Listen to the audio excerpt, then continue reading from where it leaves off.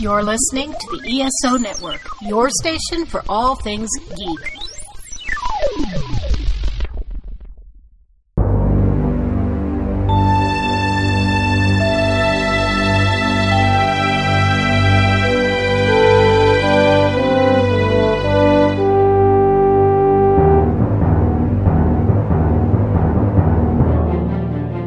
Welcome back to Earth Station Trek, a show where we trek from the early days on NBC to the future on Paramount Plus and everywhere in between. I'm Charles Kelso, and it's my privilege to introduce the Earth Station Trek crew. Keith Johnson. For some people, all it takes is a warm bath and a good meal. Alan Seiler. We're just supposed to sit here. And Veronica Dashel. Hi. And this is our 120th episode. Woo! Yeah. We made it. Right. Holy In cow. Star Trek terms, we'd be near the end of season 5 by now. As we'll see tonight. Yeah. Well, we have a little tradition on the show. Every 20 episodes, we do the 20th episode, then the 40th episode, then the 60th episode, and so on. So we're up to the 120th episodes tonight. So tonight we'll be talking about those. But first, do we have any news this week? No. How about Unless this there's week some that you know about that I don't know about. Well, they just announced a new Star Trek game. I just saw that right before we started. It looks like it's going to be like a strategy game. And they just had previously released a new Star Trek game. So it seems like they're on fire with the Star Trek games all of a sudden. Nice. Yeah. All right, Keith, do we have some This Week in Trek this week? Yeah, real quickly, because we got a lot to talk about tonight. These are some milestones. On the 4th of June, 1974, construction began on the shuttle called the Enterprise. Wow. Very cool. Yeah. Yeah.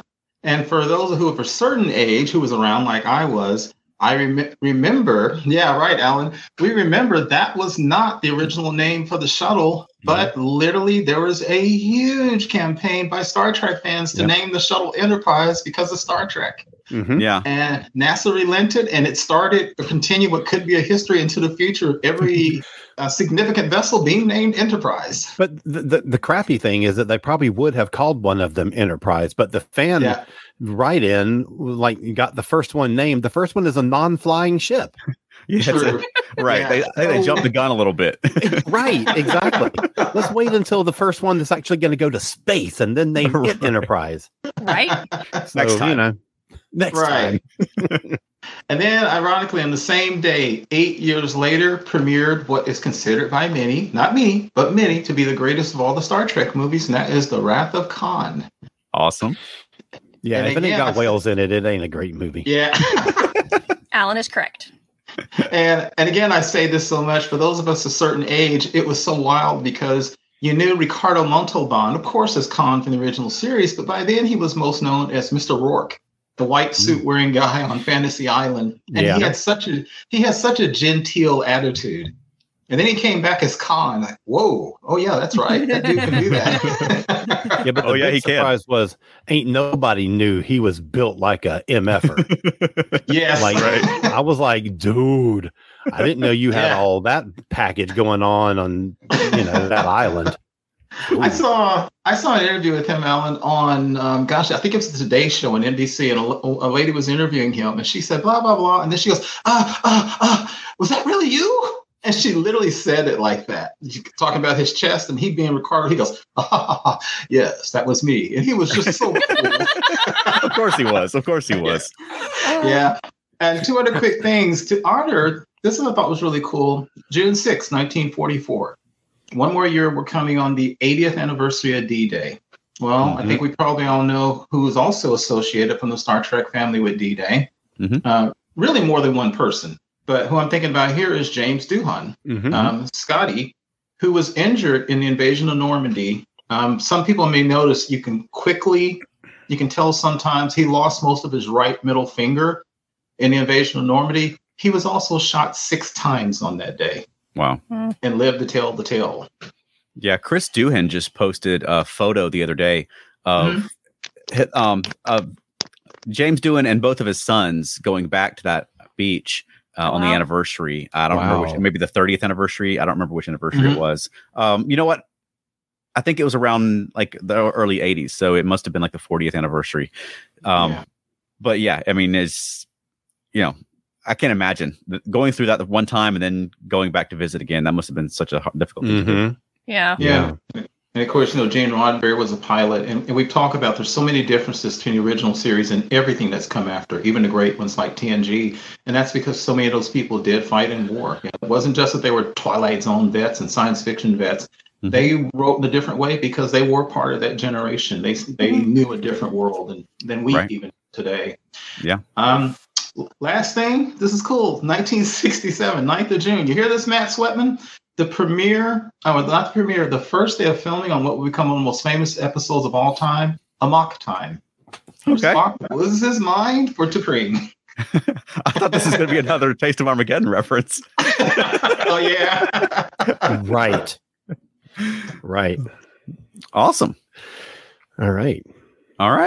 Well, we'll take a quick break if you're listening on the audio podcast and promote a fellow ESO Network podcast show. But don't go away, because when we get back, we'll be celebrating our 120th episode. So stay right there.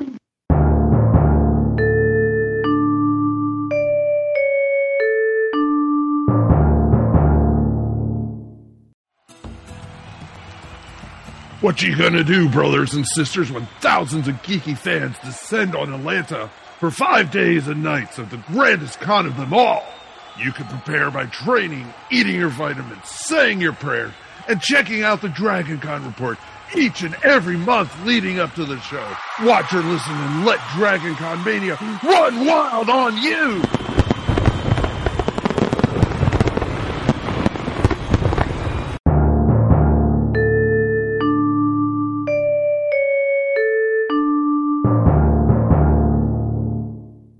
First of all, let's just say 120 episodes.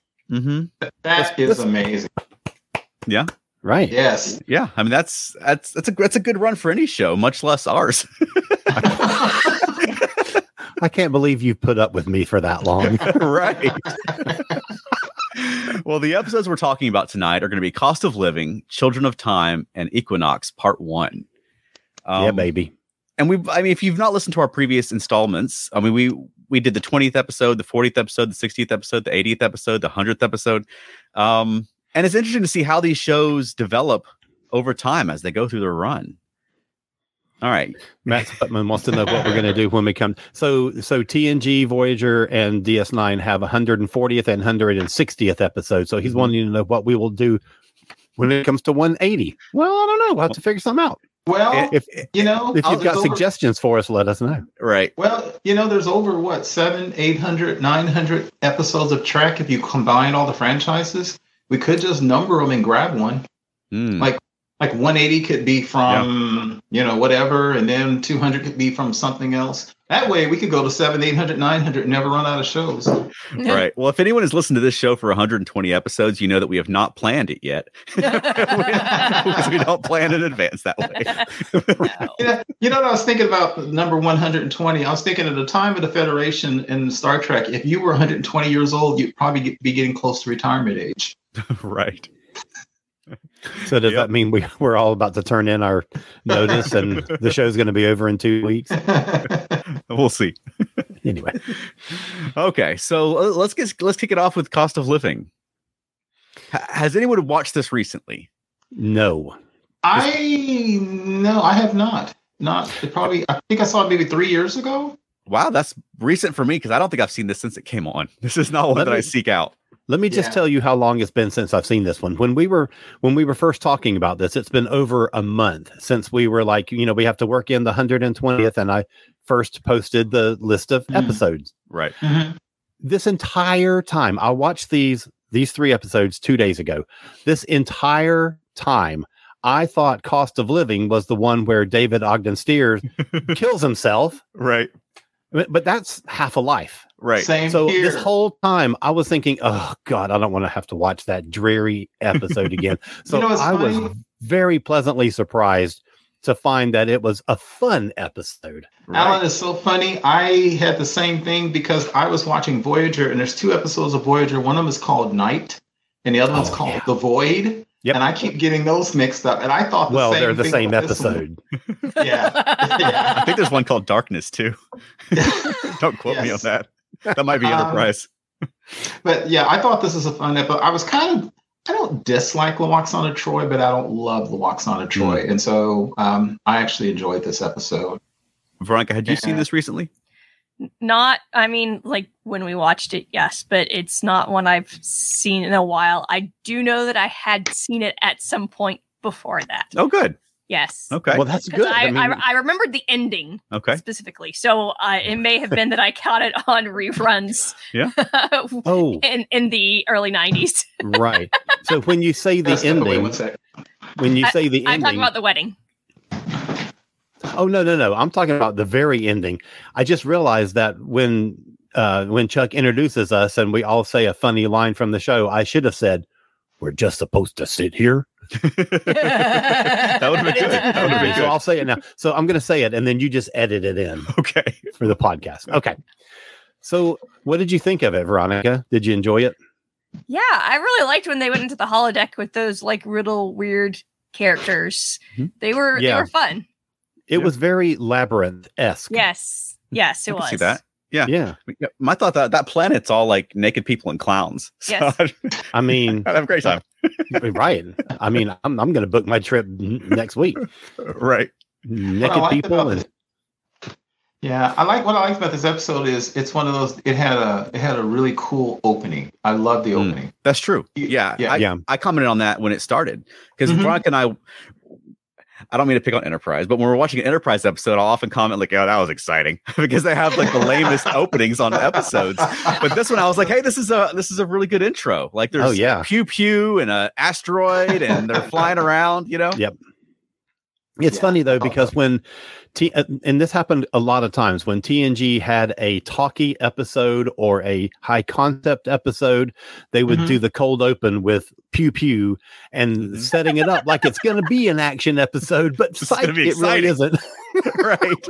It's funny you say that, Alan, because one note I did take, and y'all know I've commented before that I sometimes miss when you don't have a B story. I just like an A story.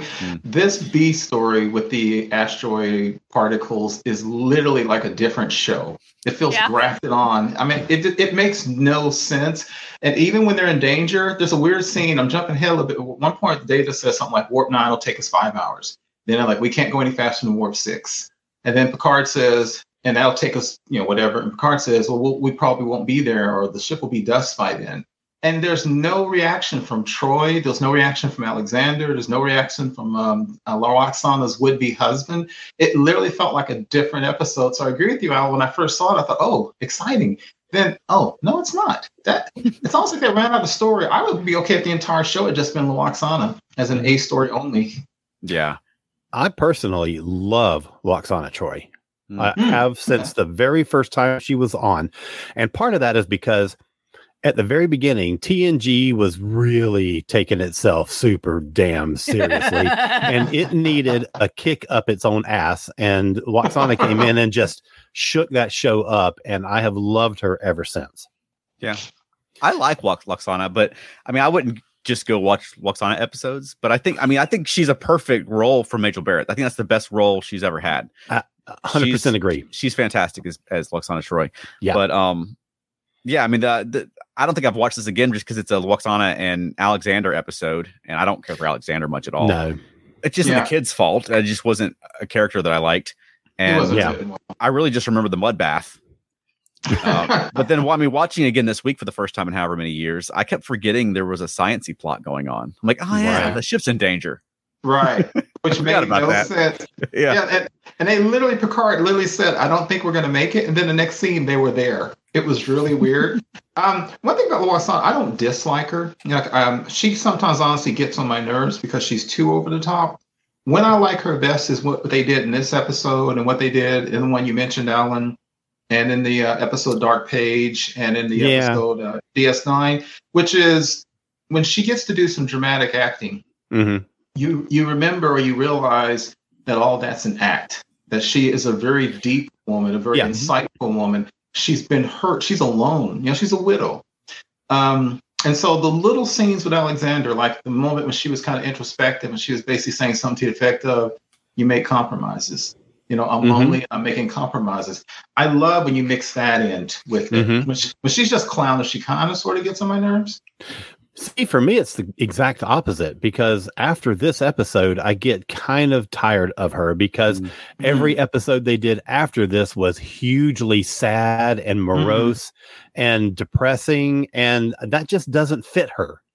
And I mean, there were good episodes, especially the one about the daughter that Deanna never knew she had a sister.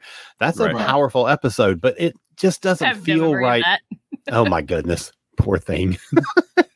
But I like, and there's no, not to say that every character that's a fun character has to always be a fun character, because that lacks dimension. Right. But I feel like there was that stretch from this one to the end of TNG where she just wasn't fun. And I was like, we need fun Loxana back. Right. Yeah, I can see that. Yeah. Yeah. I mean, what do we think about Alexander? Nothing. He's written, and again, it's not the actor's fault. He's written as a whiny kid. Yeah, he really is. And I just think that's, they've said many times, and it's true. Star Trek, in the main, until they got to something like DS9, they didn't know how to write for kids, and they didn't know how to write couples very well. I think Alexander's example, they didn't know how to write him as a kid because he comes off as really whiny. Yeah, and it's not. Some kids are really whiny. Yeah. But the other thing I did right, and it's all true, is, Worf is undeniably one of the most popular characters in all of Trek history. He is also undeniably one of the worst fathers in all of Trek history. That's true. Yes. That's true. Yeah. Well, at least by human standards. Yeah, I agree with that. Right. By Klingon standards, maybe he's a great dad, Exactly. Well, except by Klingon standards, he wouldn't be taking his kid to the therapist. Yeah. No. He'd have him killing something. Yeah. Which I thought, the whole therapist thing and the whole plan to, have a contract between parent and child, that seemed to me pretty progressive for that era. Yeah. At least in the part of the world where I lived. So I can't imagine my dad sitting through that meeting and agreeing to do a contract with me that he's going to do certain. It's like, how about if I beat the kid? I beat the kid and do what I say. Exactly. And, one of the reasons that I love Loxana episodes as much as I do is because they're also Deanna episodes. And this is one of those rare situations where her part of the storyline relies on her profession. Yeah. And you didn't get a lot of that with her. She was always on the bridge for some dumb reason. Doesn't she have office hours? There's 1,000 people on this ship. Doesn't she have appointments with anybody? But she's always on the bridge. So we actually got to see her do her job and do it well. And she has to not only deal with Worf and the relationship with his son, but she has to worry about her mother, who's kind of coming in and undermining what she's trying to do. And there's that double play there, that double parent and child thing, and I just thought it was really well done. Let me get us a couple of comments, because we got a few of them. Matt Sweatman says, I felt like they had to tack on some sort of danger, even if it's not really what the episode was about. Yeah, because you have to strike a balance between the two, and you have to give something for the people not involved in the Loxana plot line, something to do. So yeah. Right. He also says Alexander doesn't have much depth. He's more to give some drama in having Worf fret about him not being a Klingon enough. Yeah. Right. Yeah. Right. It's almost like he's a foil for the Worf character, and not a character in his own right. And it's funny when you said that, Charles, about parenting, because my parents, rest their souls, were old school, very good parents, but they were old school. And I consider myself being an extremely liberal guy, but even I'm sitting there going, if I had a kid, I ain't making no contract with no kid. You go in there and wash the dishes. That's kind of end the story. I'm not going to give my kid a reward for doing this job. You better get there and take that trash out. No way, I don't believe in that, which is weird. Right. That is hilarious. And this was what, like 1991 to 92, somewhere in that range? Yeah. So, that's, pretty forward thinking for that time. It's 30 years ago. Yeah. Right. And I'm sorry, Elaine says the sciencey stuff felt like an afterthought. Oh yeah, it's a sci-fi show, must include science. This episode would have been fine without it. Yeah. Or at least have the A plot or B plot or whatever that involve the delegate guy. Yeah. Like he's a delegate from a planet. Surely you could have written some sort of thing for Picard with him, and so it ties together. So it's not a separate thing. The ship's in danger. We may not make it. And then we're fooling around with clowns on the holodeck at the same time, Right.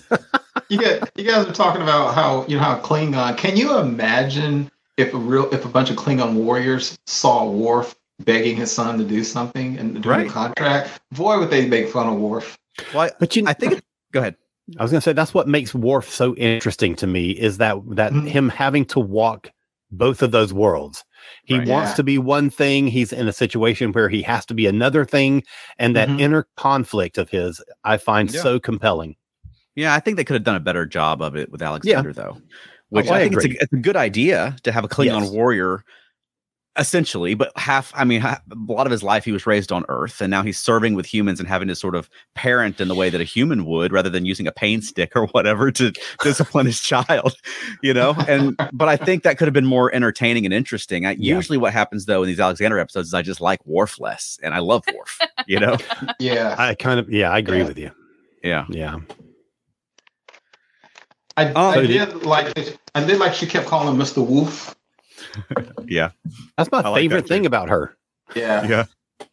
I forget which episode it is later, but I remember reading this because someone else had noted this. Whenever there's an episode, a few episodes later on, when Loaxana is back on the ship, and she calls Worf Mr. Wolf, and it's Michael Dorn is such a great actor because he starts to correct her, and then he doesn't. And what you feel in the show is that he's like, okay, whatever. He gives up. She's just gonna call me this. Right. Yeah, I like the storyline for her being an older, widow and feeling like she has to make some sacrifices for the security. I mean, I guess she's probably got financial security, whatever that means in the Federation. She's from a well-to-do family and everything, but just not wanting to be alone. Yeah. But then sort of coming to terms with the fact that she shouldn't have to sacrifice that part of herself. Yeah. Yeah. Right. Yeah. Matt chimes in with, I think Worf also doesn't want to dishonor Kalar in the way she had raised Alexander. No, we'll mention that then. I mean, I think that's a good insight, but I think that could have been something that the writers developed on the show was him trying to live up to what Alexander's mother wanted, And Alexander's mother gets mentioned, but I don't know. I just feel like they didn't do a great job developing Worf's character through Alexander, Yeah. Alan, you said something interesting I agree with too. The one they showed Deanna doing her job as a counselor, because to your point, I have never seen that she had a staff. She's on a ship of 1,000, almost 100 people. My God.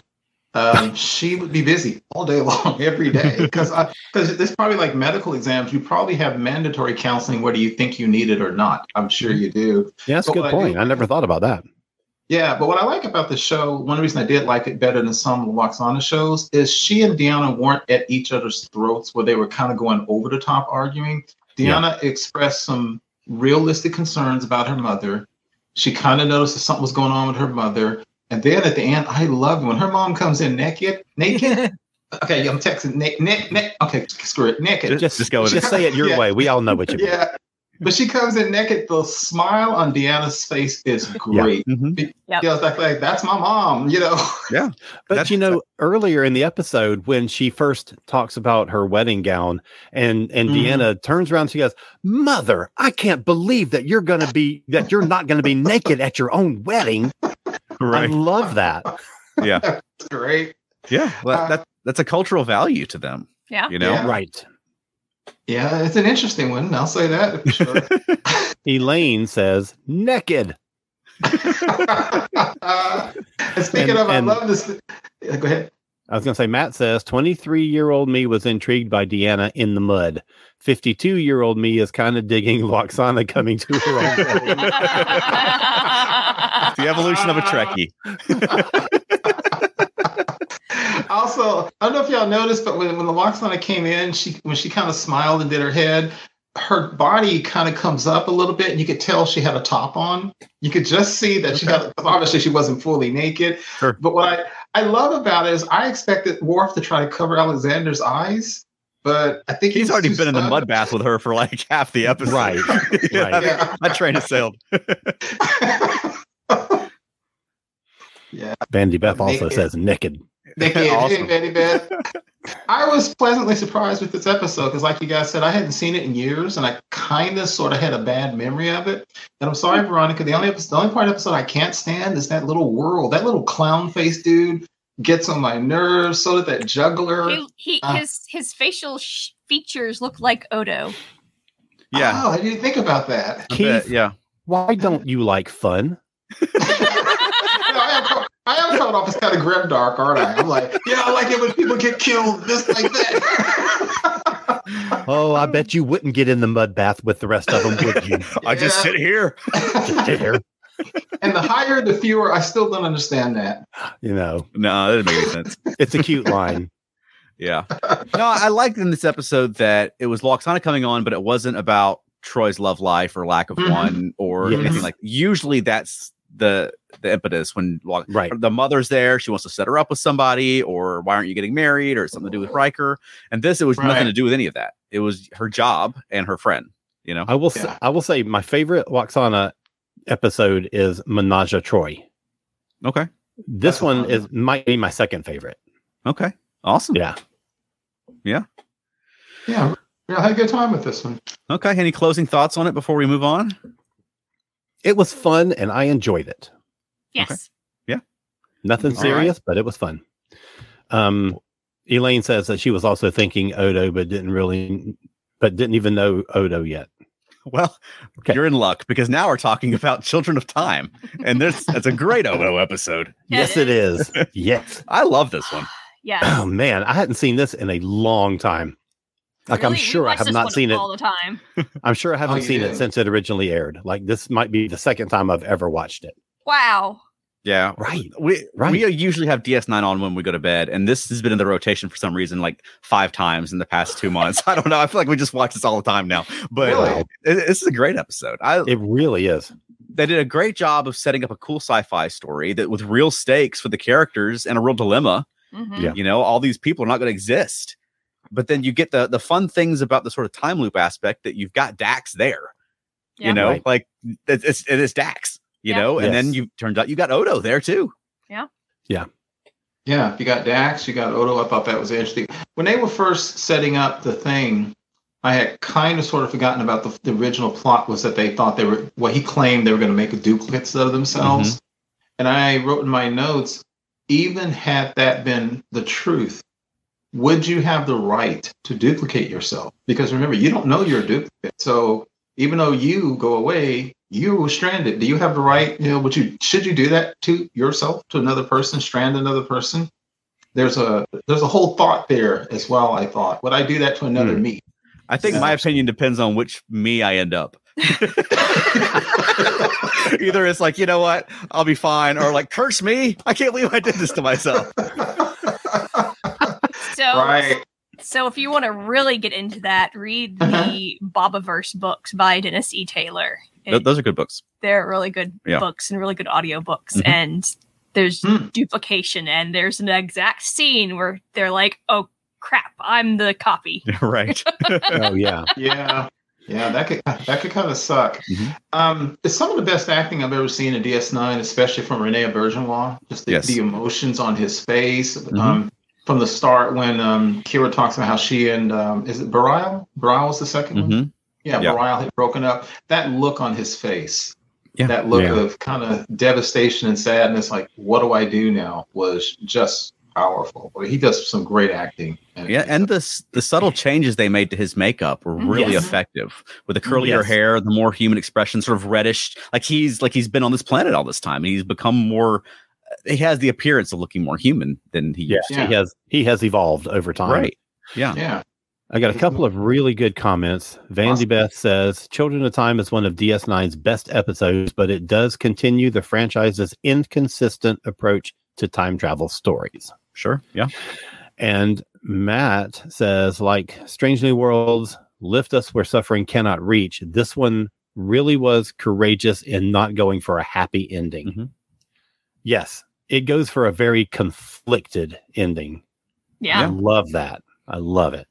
And it's interesting to me that, I mean, after however many centuries on this planet, it's Dax who's conspiring to strand the crew there, like betraying at that point his crewmates, you know, for the good of this colony that he's been living with for all this time. Yeah. You know? I thought that was interesting too, and I thought it was interesting that when was it Jurgen Dax was talking about what had happened, Jadzia, the look on her face the guilt.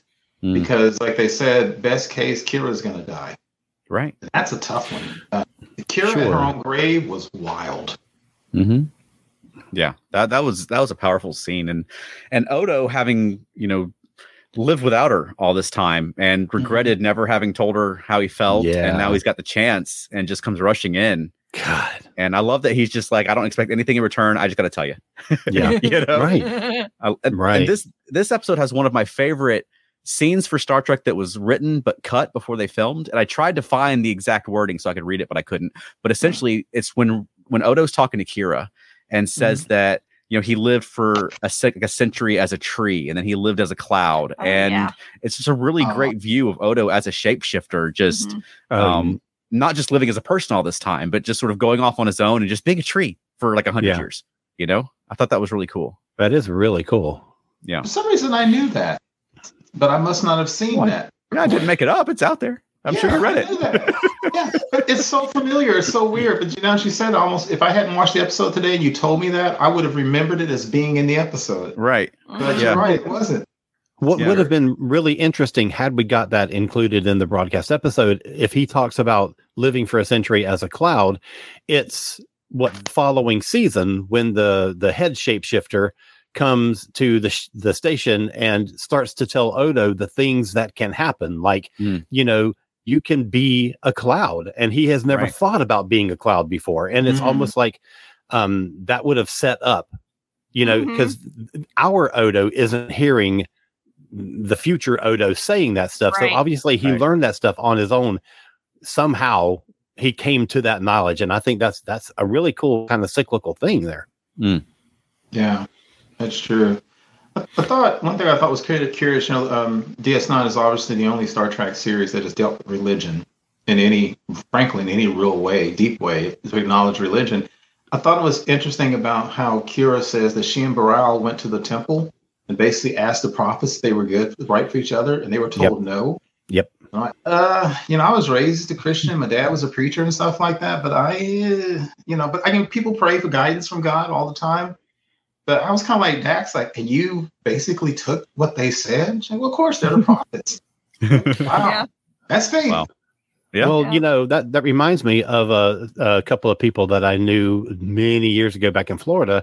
And this new guy moved into town and started hanging around with us and was like, came to one of my women friends and said that God had told him that they were going to be together and spend their life together. And she was like, well, God did not tell me that. Why would you do that? That is such a creeper move. That's not going to work. No. Elaine says that this episode reminded her of the Enterprise episode E Squared, where they met their descendants from an alternate timeline. But she thinks that DS9 did it better. That is correct. Yeah, that's true. Because they were copying DS9. Right. They were like, hey, what worked really well on episode. Right. Yeah. So, and I go ahead. Yeah, go ahead. I'm rolling on. Go ahead. No, I was going to say I really like it when these stories, when they'll take O'Brien, who's like an everyman, and he gets in these sci-fi situations, and you see how it affects him. They did the same kind of thing in Rascals when, it's funny, everybody's 12 years old, but it's not funny when your wife's 12 years old. You know what I mean? Right. And the same kind of thing here, where he's like, I got a family back home. And they're like, oh, you got remarried. And he's like, I don't, like, it took 10 years, you lasted, but you finally, you gave in. And he just did not like that idea whatsoever. Yeah. Yeah. And he was super uncomfortable with all the mollies. Yeah, what was up with all the mollies? I guess they didn't have time to show him with the lady, and I don't think you really need to have injected humor into the show. But I kind of wonder how he was acting around that other engineer that he ended up marrying once he probably avoided her. Right. Yeah. I do think that change of attitude in him was I mean, he was adamant about, we can theorize about what action to take all we want, but I have a wife and kids back on the station that I want to get home to. Mm-hmm. And even he swung around to, we can't do this. We cannot eliminate all these people. Right. Yeah. I don't go ahead. You don't buy it? No. It's not that I don't buy it. I don't. I mean, I'd see it as being part of his character. I see it as being that Starfleet mentality. You know what I mean?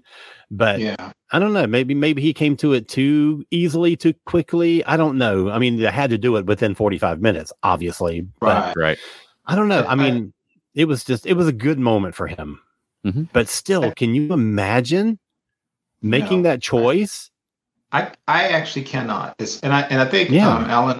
I think dovetailing on what you were saying, Alan. I think this is one of those sometimes mini episodes where if they had simply injected more time, maybe it took them a month to get off the planet instead of a couple of days. You could feel them, because what they tried to do, the emotional connection they tried to make was these people who were knowing they were about to die, still doing this beautiful thing of planting together. And I think that you're supposed to believe that melted everybody's hearts, including Worf. But I agree with you, it was so quick, because to me, I thought that was a powerful scene. But honestly, what kept getting me and in my heart was that Kira was going to die. Mm-hmm. And I don't know if I could have let that override my feelings for Kira, even for those 8,000 people. You know, right. You know, I think one of the strengths about producing content for streaming platforms is that you can make an episode as long as you need to make it. Mm-hmm. Yeah. An episode can be 35 minutes. And we saw that in either season 1 or 2 of Picard. One of them was like 35, 37 minutes. And then you have other ones like some Discovery episodes that are an hour and 10. It's whatever you need the episode to be to tell the story that you need to tell. Whereas in the old days, when you had that hard and fast 45-minute constraint, you had to tell a story that fit into that framework. And you had to make the story fit. You had to, you couldn't let the story breathe in a natural way. Right. All right. Let me get 3 comments. Vandy Beth says, Enterprise episodes are always the worst of any given type of Star Trek episode because Enterprise episodes are what you get when you order a Star Trek from Wish. Oh my God. I can't even respond, Vandy Beth, because I take too long. I adore Enterprise, believe it or not. Oh, just you wait until we get to the Voyager episode we're going to talk about tonight. Matt says, Worf got to shape some future Klingons. These were more evolved from his ideal of Klingon ethos and not that much like most Klingons in the galaxy at large. I would have liked to have seen that explored more. Yeah. I was really intrigued by these Klingons that sort of kind of look like Klingons and don't look exactly like each other because they're generations down the road. Mm-hmm. And some of them aren't even like partially joined later. Right. Yeah, and the way that they had sort of like incorporated teachings that had been passed down by generations, I thought it was really fascinating. And I would really like to have seen more of that. Yeah, it's funny. I actually wrote in my notes that the Klingons could have come off as kind of cheesy, and they did not. They worked. Yeah, they absolutely worked. Yeah. Yeah, and they're better Klingons than the regular Klingons because they're based on Worf. The regular Klingons are not very great at being Klingons. This is true, and I thought their leader had a gravitas about him where I would have loved seeing him come back to the Klingon. Yeah. And I even bought it I love it when they said, "Kill us, Worf." To sit here and wait to fade away when my parents are never born, that's not a warrior's death. Right. Yeah. I loved that. But then when it comes down to that last day and they're out in the field and they're like, well, we'll never get all this done. And then like every good Star Trek episode, the Klingons swoop in like the cavalry and they're like, well, we're not farmers. We're not doing this. We are here to fight enemies. And Worf says, their enemy is time. I was like, dude. Yeah. Dude, you can make any situation Klingon-y if you just say it the right way. Right.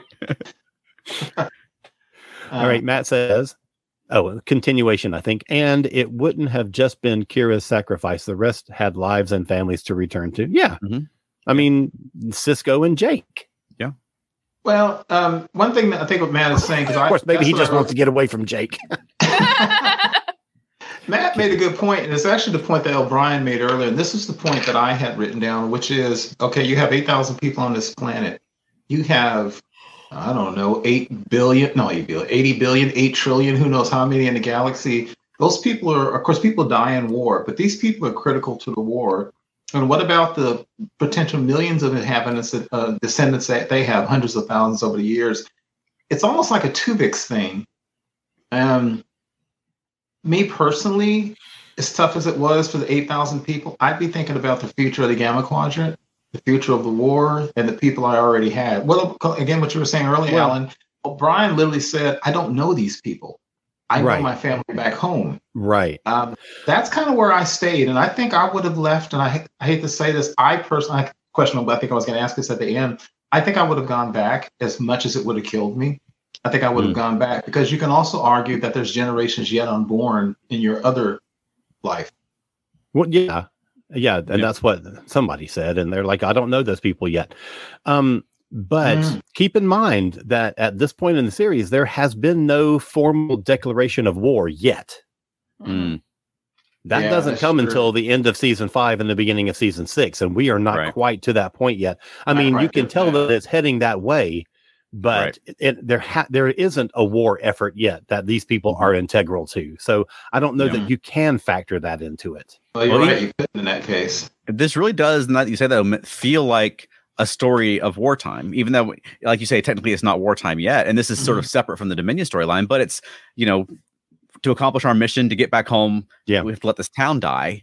And them having to come to the decision that they're not willing to do that. And I think it's very Star Trek-y, and it ties in nicely with the themes of DS9, I think. Yeah. Oh, I totally agree. Matt says, does it always have to come back to Tuvix? Yes. Of course it does. I mean, yeah, you got to decide which one you do. So what would y'all have done? Oh, I was going to say, Wayne says, nothing to say yet, but hey, y'all. Hey, Wayne. What's up, Wayne? What's up, Wayne? Brother? What would I have done? I would have let Tuvix live, because I'm just kidding. No. No, I mean, I don't know. I mean, to me, it's like these people were created out of a time anomaly. Yeah, I'm not obligated to fulfill the time anomaly. It's my future. I agree. You know what I mean? It's like going to the future and then going back and making different choices. You know what I mean? Right. Except for it's the past. If they had stayed on the ship and they had not gone down to the planet and they had not got to know any of those people, they would not have made that same decision. Yeah. Right. They would have done whatever they could to get back to the station, get back to their families. And it's just circumstances that sort of dictated what decision they made. That'd be kind of a funny Lower Decks bit where they arrive at a planet like, we're your descendants, and like, ooh, let's get out of here. Right. And never meet them. Awesome. Gotta be going, y'all. Take care. Right. But at the end of the day, I blame Cisco for letting Dax convince him, because you think about this, they already said they were tired and ready to get back home. And Dax goes, hey, there's this really weird planet with this really weird quantum anomaly. He says, is it safe? Yeah, I'm pretty sure. I think I can jury rig something. I would have been like, send one of them class 1 probes and keep on going. Right. Basically. Bandy Beth says, if the Kelvin universe exists, then the Children in Time averse also exists somewhere. Exactly. Exactly. And Elaine says, my thought was that the folks on the planet wouldn't know any different once the crew made it through the barrier. Exactly right. The timeline changed and they don't exist anymore. And it's not like you're killing them. That's what the episode keeps going to, is we can't kill these people. You're not killing them. You're setting the timeline the way it should have gone. And these people simply, I mean, they're not going to know that they used to exist because they don't exist. Right. But dead people don't know either that they used to be alive because they're dead. Of course, nowadays with the whole new quantum mechanics interpretation of time travel, this would have been considered an alternate reality. One real quick final thing for me on this. I had this really weird thing. I was watching the episode, and when Kira was being examined by Dr. Bashir, and he was talking about how we got to get you back to Earth, blah, blah, blah, and heal you. And he kind of made a joke with her. I thought, man, they really are kind of, there was something going on there. Like there was affection. And I looked it up and I thought, okay, when did they actually get married? Because they were married for 4 years. And then I visited Alexander City. They got married 1 month after this episode aired. Okay. So, and I was just looking at it, like, man, they're really acting like they're flirting, not like they're just joking like comrades. It turns out that's because they were. They're really selling this. No, basically, it's that Julian just takes advantage of any chick that's in the sick bay injured because otherwise they just get away from him. Yes. It's like, I've got you now. Well, he was a little Julian, and he was kind of like, evidently, I'm a legend on this planet, and I have there's a whole bunch of shoes running around. Like, well, there's a little bit of that Julian still. Yeah, there you go, old school Julian. Okay, well, let's move on then to Equinox. Now, we did a whole episode one time about the Equinox two-parter. Yes. So, yeah. So everybody go listen to that. Right. We examined it top to bottom. One thing that struck me this time, and I don't know that I mentioned last time or that even occurred to me last time, was that, it's sort of Voyager kind of takes the easy way out, letting Janeway be the superior officer. Battlestar Galactica did a similar sort of thing a few years later where Admiral Kane outranked Adama. You finally you're finally joining the fleet again, but you don't agree with the orders, right? But in this situation, I wonder just how much more interesting it might have been if Janeway had been subordinate to Ransom, and then she had to make the decision of, I can't follow this guy's orders. She's a new captain, and he's been a captain for years before. Well, I don't know that she was a new captain. No, she was. This was her first ship. Okay. Yeah. It was her first captaincy. Right, but it's like 5 seasons in though. She's been a captain for like 5 years at this point. Right, but he was a captain before she was. Right. Okay. So yeah. But then it sort of introduces the conflict of, like, we're so happy to finally have the fleet again, or have some semblance of Starfleet again. But then there's some conflict for the crew as well of, like, no, like, we finally have a superior officer, and Janeway's going rogue and trying to strand us in the Delta Quadrant again. See, that would have been the interesting point, because there has, in the first season or two, they did do that with Seska and a little bit with BLT, even though she wasn't called that at the time, about them disagreeing with Janeway's insistence on sort of staying and exploring and not taking every action you can take to get back home. And that would have been a really good angle in this story to sort of renew that distrust, that disagreement. Maybe there could have been at least one, if not a couple of Voyager personnel who might want to go and be with Ransom's crew, because we're tired of this nonsense. We want to go home. Yeah, I can see some of the Maquis, because you cannot assume that all of the Maquis were basically upstanding citizens like you. Oh wait, were there Maquis on the ship? Because they haven't mentioned it in 5 damn seasons. I mean, that was an interesting thing at the very beginning, and then they just forgot all about it. Right? Yeah. Sorry. Yeah. I thought it was funny to see what's his name, Titus Welliver, who now is famous as Bosch, and you see some of that kind of, for lack of a better word, there's almost a brutality in him, and you definitely see it in the second episode. You see why that actor became Bosch, but just there's the way he acts that is interesting. And I thought it was very interesting when Janeway immediately goes to, "Hey, I noticed that you let your crew call you by your first name." And I found myself agreeing with Janeway, because there's something they say all the time. Even Chakotay has said this. We're not in Federation space. Do Federation and Starfleet rules apply? Well, morality and ethics are supposed to apply wherever you are. Yep. Right. Just because you're not near a starbase doesn't mean you give up. And I love it when she said, if we do this, we stop being humans. And I think, even though, like you guys said, we just reviewed this, I was horrified when I heard Ransom said, I only have to kill 63 more of them. Yeah. Jesus Christ. How many has he killed so far? Yeah. Boy.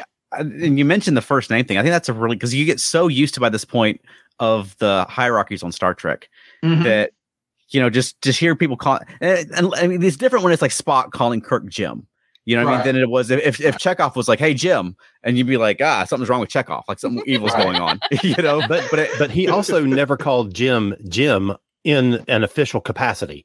They weren't on the bridge doing their job. They were always like in the break room or the ready room or whatever. And that's when he would say Jim. Yeah. And I thought it was a very effective way it's unnerving, but also it just feels weird. Yeah. And it just, it's a good indicator that something's up with this crew before you really find out what's up with the crew. Yeah. Right. Absolutely. Yeah. I thought the two actors, and I'm blanking on their names already. The black man and the blonde lady. Okay. I thought they did really good subtle acting. You can tell, like Rudy and his first in command, they don't seem to be as morally broken yet as the others. But those two, you can tell they're struggling. Yeah. Because he said, he actually said later on when they were discussing basically betraying Janeway, he said, why don't we just go ahead and join their crew and try to forget what happened here? And that's when the captain says, oh, a warm bath and a nice meal. I guess that's all it takes for some people, which I find very interesting because he is literally saying all it takes for you to betray your crew, which is committing murder, is a warm bath and a meal. Like, Yes, that's the kind of stuff that happens. That's the kind of stuff that happens sometimes with certain groups like the police and stuff, where loyalty to the fraternity takes over loyalty to the people and your principles. I thought that was good. So the guy you're talking about is Rick Worthy, and he's done a number of Star Treks. And Battlestar Galactica. And that's true. In Battlestar, he was actually on Stargate SG-1 as well. Oh, yeah. Oh, that's right. Maybe that's why he was so good. He felt natural in the role. Yeah. I wish I could have seen, and I'm jumping ahead, but this is one of those that appears on, like, when people talk about this on Facebook. This is one of those what the heck happened to them things later on, because we all know at the end a few people survived, but we never saw those folks again. Right. And I would love to see that. So I thought that was good. And I thought it was interesting when Chakotay was commenting with the lady, and she basically said that thing, which is you don't think about it. She tried to focus on her work and think about the science and not the deaths that they were doing. Yeah. I thought she was really good, though.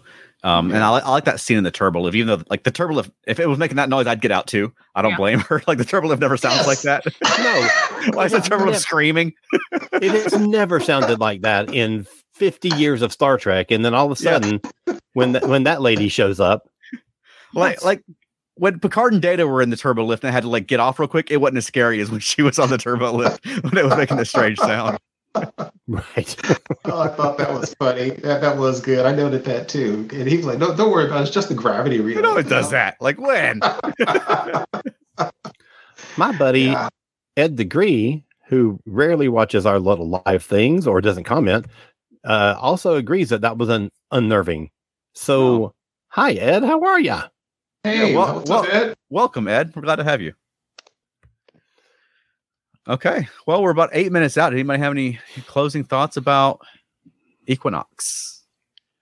I think I find it interesting that the star of the guest star of that episode is John Savage, who is famous for The Deer Hunter, right? Among other things. And The Deer Hunter is all about Vietnam veterans who come back and who can't function in the real world. Oh yeah, because why? Because they've done things that they can't live with. Mm-hmm. And here he's a guy. That's a very interesting observation. Yeah, I never thought of that. Yeah, and he's such a good actor. He's to this day he's a really well-renowned movie and theater actor, and he has a really low-key performance that in I think lesser hands wouldn't work, but it works for him. I also find it interesting. This is something else I found interesting because I wonder if he would have gotten in trouble with Starfleet for this. He said they encountered a race who told him he was in their space. And he was like, I went through it anyway. And he lost half his crew. He lost half his crew because of an action he took. So they're doing all this stuff because they have been beat down so bad and their ship is in such bad shape and they haven't had food in 2 months and they haven't had a shower in however long. But it was his initial action that started this whole chain of events. That put the crew in the situation that they're trying to get out of. And they all sort of have fallen into the trap of, in for a penny, in for a pound. Like everything that we've already done is for naught if we don't just stay the course and keep doing it. You know? And what the hell's going to happen when they get back to the Federation? You think that Voyager was tough on you? For God's sake, when you get back to the Federation, you don't think you're going to get put in jail forever? That's what I thought. What are you trying to accomplish here? Yeah. Unless he assumed that he said at this point they were 35,000 light years from home. So for Voyager, it would have been 35 more years. I don't know what the heck he was expecting. That Voyager was 35 years away, maybe get destroyed on the way home. Because I agree with you, Alan. That's they're committing mass murder. They violate the Prime Directive. Oh my God. Yeah, they're locked up forever. That's just kind of the story. Right. Wayne says, don't forget that John Savage was in James Cameron's Dark Angel. Okay. Oh, that's right. Yeah. I never saw that. Should I go and watch that? It's okay. Okay. I didn't. I ain't got time to watch it anyway, so. I don't love Jessica got too much Alba. other stuff. Yeah. Oh man. Well, those were He's a 3 good good actor. episodes. I was surprised. I wasn't that interested in watching the TNG that I thought we were going to be watching. I didn't have any interest in watching that again. And the DS9 one, I didn't remember being nearly as good as it is. It's so good. So good. Yeah. So I really enjoyed this rewatch. Yeah. Well, yeah. Same here. Yeah. Same here. Mhm. Same thing. I did not expect to like it, and I've seen it a billion times. That DS9. I mean, that both of those episodes, the DS9 and the TNG, but they both had greater impact on me. I don't know if it's because I've gotten older. People talk about you watch Star Trek enough stuff that you didn't care for when you were younger. You start appreciating it more. They resonated with me, all of them. Yeah. Now, I just want to say, go ahead. I'm sorry. One quick thing I want to say real quick about this episode. One scene I absolutely loved is when Janeway came after the captain. He said, "Please, Captain, show my crew leniency." And here we go, that famous line. They were only following orders. Yep. And Janeway said with a coldness that only she could have, their mistake. Yeah, I love that line. I loved that. Yeah. Loved it. Yes. I want to say that if 20 episodes from now, 20 of our shows from now, when we talk about the 140th episodes, I get to talk about one of my absolute favorite episodes in the entire franchise. Awesome. I'm so excited. Body and soul? Don't be trying to wind me up like that, Buster. All right. Well, next week, though, we're going to be talking about the season 2 premiere of Strange New Worlds. Yes. It's So upon us. excited. It's here. 5 a.m. Yep. Cannot wait. Oh, I meant to make you guys a promise, and I don't know if I can live up to this. I am going to try really hard not to criticize and keep belly aching about the existence of a descendant of Khan. Thank you. I'm gonna try not to complain about the Gorn. Thank you. I can't promise that. I'm gonna try not to complain about Kirk. But I think it's hard because he doesn't even know how to use a turnstile door. I'm gonna try, but I don't know if I'm gonna last. We should make it a drinking game, and we'll all just be hammered by the end. Yes, let's do it. Yes. I think that would be fun. Everyone take a drink every time Keith reacts to Kirk on the screen. Or every time he complains about the science not being good. Oh, we won't make it. We'll never make I'm trying to it. steal Somebody have to myself. turn it off for us. I'm trying to steal myself for that. Right. Oh, it looks like it's going to be fun. Probably next week we'll devote the whole episode to talk about the premiere of Strange New Worlds. But 100%. I mean, send us in some questions of the week if you've got them. We need some new, fresh questions of the week, and that way, if we run short on the topic, then we've got a question of the week we can pull out. You can either send them to us on Facebook, you can send them to us on Twitter, you can email them to us at earthstationtrek@gmail.com, or you can call the Earth Station Trek hotline. Yes. At 307-387-1701. And you hear a cute little message from Veronica. Nobody will answer. And you can leave your message and we can play it on the show and have your question of the week with your own voice on the show. And then we can respond to it. Yes, please do that. We want to include your voice on our show. How much fun would that be? How long have we had this phone line and not one person has called? Somebody, please call. One person called. It was me. and it worked out so well. Yeah, it was nice. So it was super cool. And now if you happen to be outside of the United States, then there may be like international calling rates or anything. So if you ever wanted to just record yourself as an MP3 and email it to us at earthstationtrek@gmail.com, we can take that too. Just keep it concise. We don't need a half hour on the topic. Just, get this your question of the week, or if you have an opinion or something you want to get out there, send it to us. We'd love to play it on the show. Yeah. Yeah. All right. Okay. All right. Alan, where can people find more of you? I have another podcast called Modern Musicology, and we are currently recording episodes, a two-parter about the music of 1983. So all the things that have 40th anniversaries this year, and there is a lot. 83 was a huge year for music. That's why we had to do 2 episodes on it. And then I've got another podcast called Doctor Who A to Z, and we just recorded last night a new episode reviewing the final episode of Jodie Whittaker's first season, and that'll be out tomorrow morning. So go look for that. Quick question, Alan. 83 a good year for music. Was 84 considered the excellent year for music, or was that the year for movies? 84 was considered such an awesome year. I mean, Was that music as 82 well? through 85 was huge for entertainment. Yeah, because Prince was around there with Purple Rain and all kinds of stuff was going Right. on. So, Right. I remember that. That sounds like a good one. Oh, can't Right. wait till we get to 84. That's when Star Trek 3 came out. So, There you go. all right. How about you, Keith? You can find me on Instagram, Twitter, and Facebook, primarily the ESO Network Facebook groups. And also coming out in a few weeks, I just recorded a podcast with the 42 cast, and we talked about film critics. Are they needed still? No, Oh, great. cool. Great Awesome. That's an interesting topic. Yeah, I'll Yeah. check that out. All right. How about us, Veronica? Feltnerdy.com. Yep. And if you happen to be in the Knoxville area this weekend, we'll be at FrankenCon performing a family-friendly monster show. And then the following weekend, the 17th, we'll be here at the Sandy Springs Library in the Atlanta area doing a show at the Sandy Springs Library, also family-friendly. And then next month, on July 22nd, we have a not family-friendly show we're going to be in, the Sinful Variety Show, which is burlesque, drag, and we bring the puppets, and it's going to be a lot of fun. So come out and see Felt Nerdy. And then where else can they find us, Veronica? Monkeying Around, a podcast about the monkeys. That's right. And we just released an episode interviewing the Monkees touring bassist, John Billings, which is great. He's performed with Donna Summer. And Thank you. I know, I caught myself.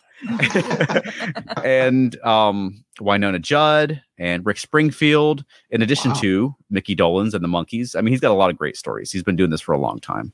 Yeah. And then up next, we have an interview with Amin Zarukian, who is the guitarist for the Monkees touring band. So these guys have great stories. They're a lot of fun to talk to, and they've been great to come on the show. We've got a series of these coming out. So check out monkeyingaround.com for that. You know, based on what you said, it's always interesting to me that if you don't know a lot about music, you find out that some of the most famous and incredible people and stories are all the people you don't know about. The drummers, the bassists. It's like there's a documentary called 20 Feet from Stardom about the women. Oh my who were God. back. I love that film so much. Yeah. Yeah. And when you guys say all this stuff, it's like there's all these people who have these stories. It's not just Mick Jagger. It's all the people who were with him. Right. There's Yeah. all these great stories to be held. So Yeah. I'm going to listen to that. That's why when I was emailing the Paramount people about us getting possible guests to interview, I was like, you can send us someone from craft services. You know, I'll take that because I'm Seriously. sure those people have some stories. Yeah. Absolutely. Yeah. Yes.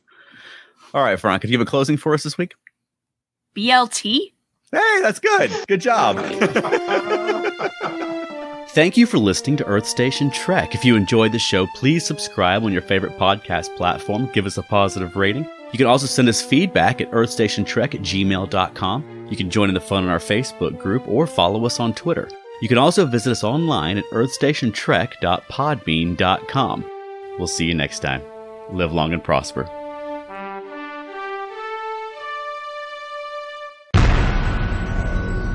This has been a broadcast of the ESO Network.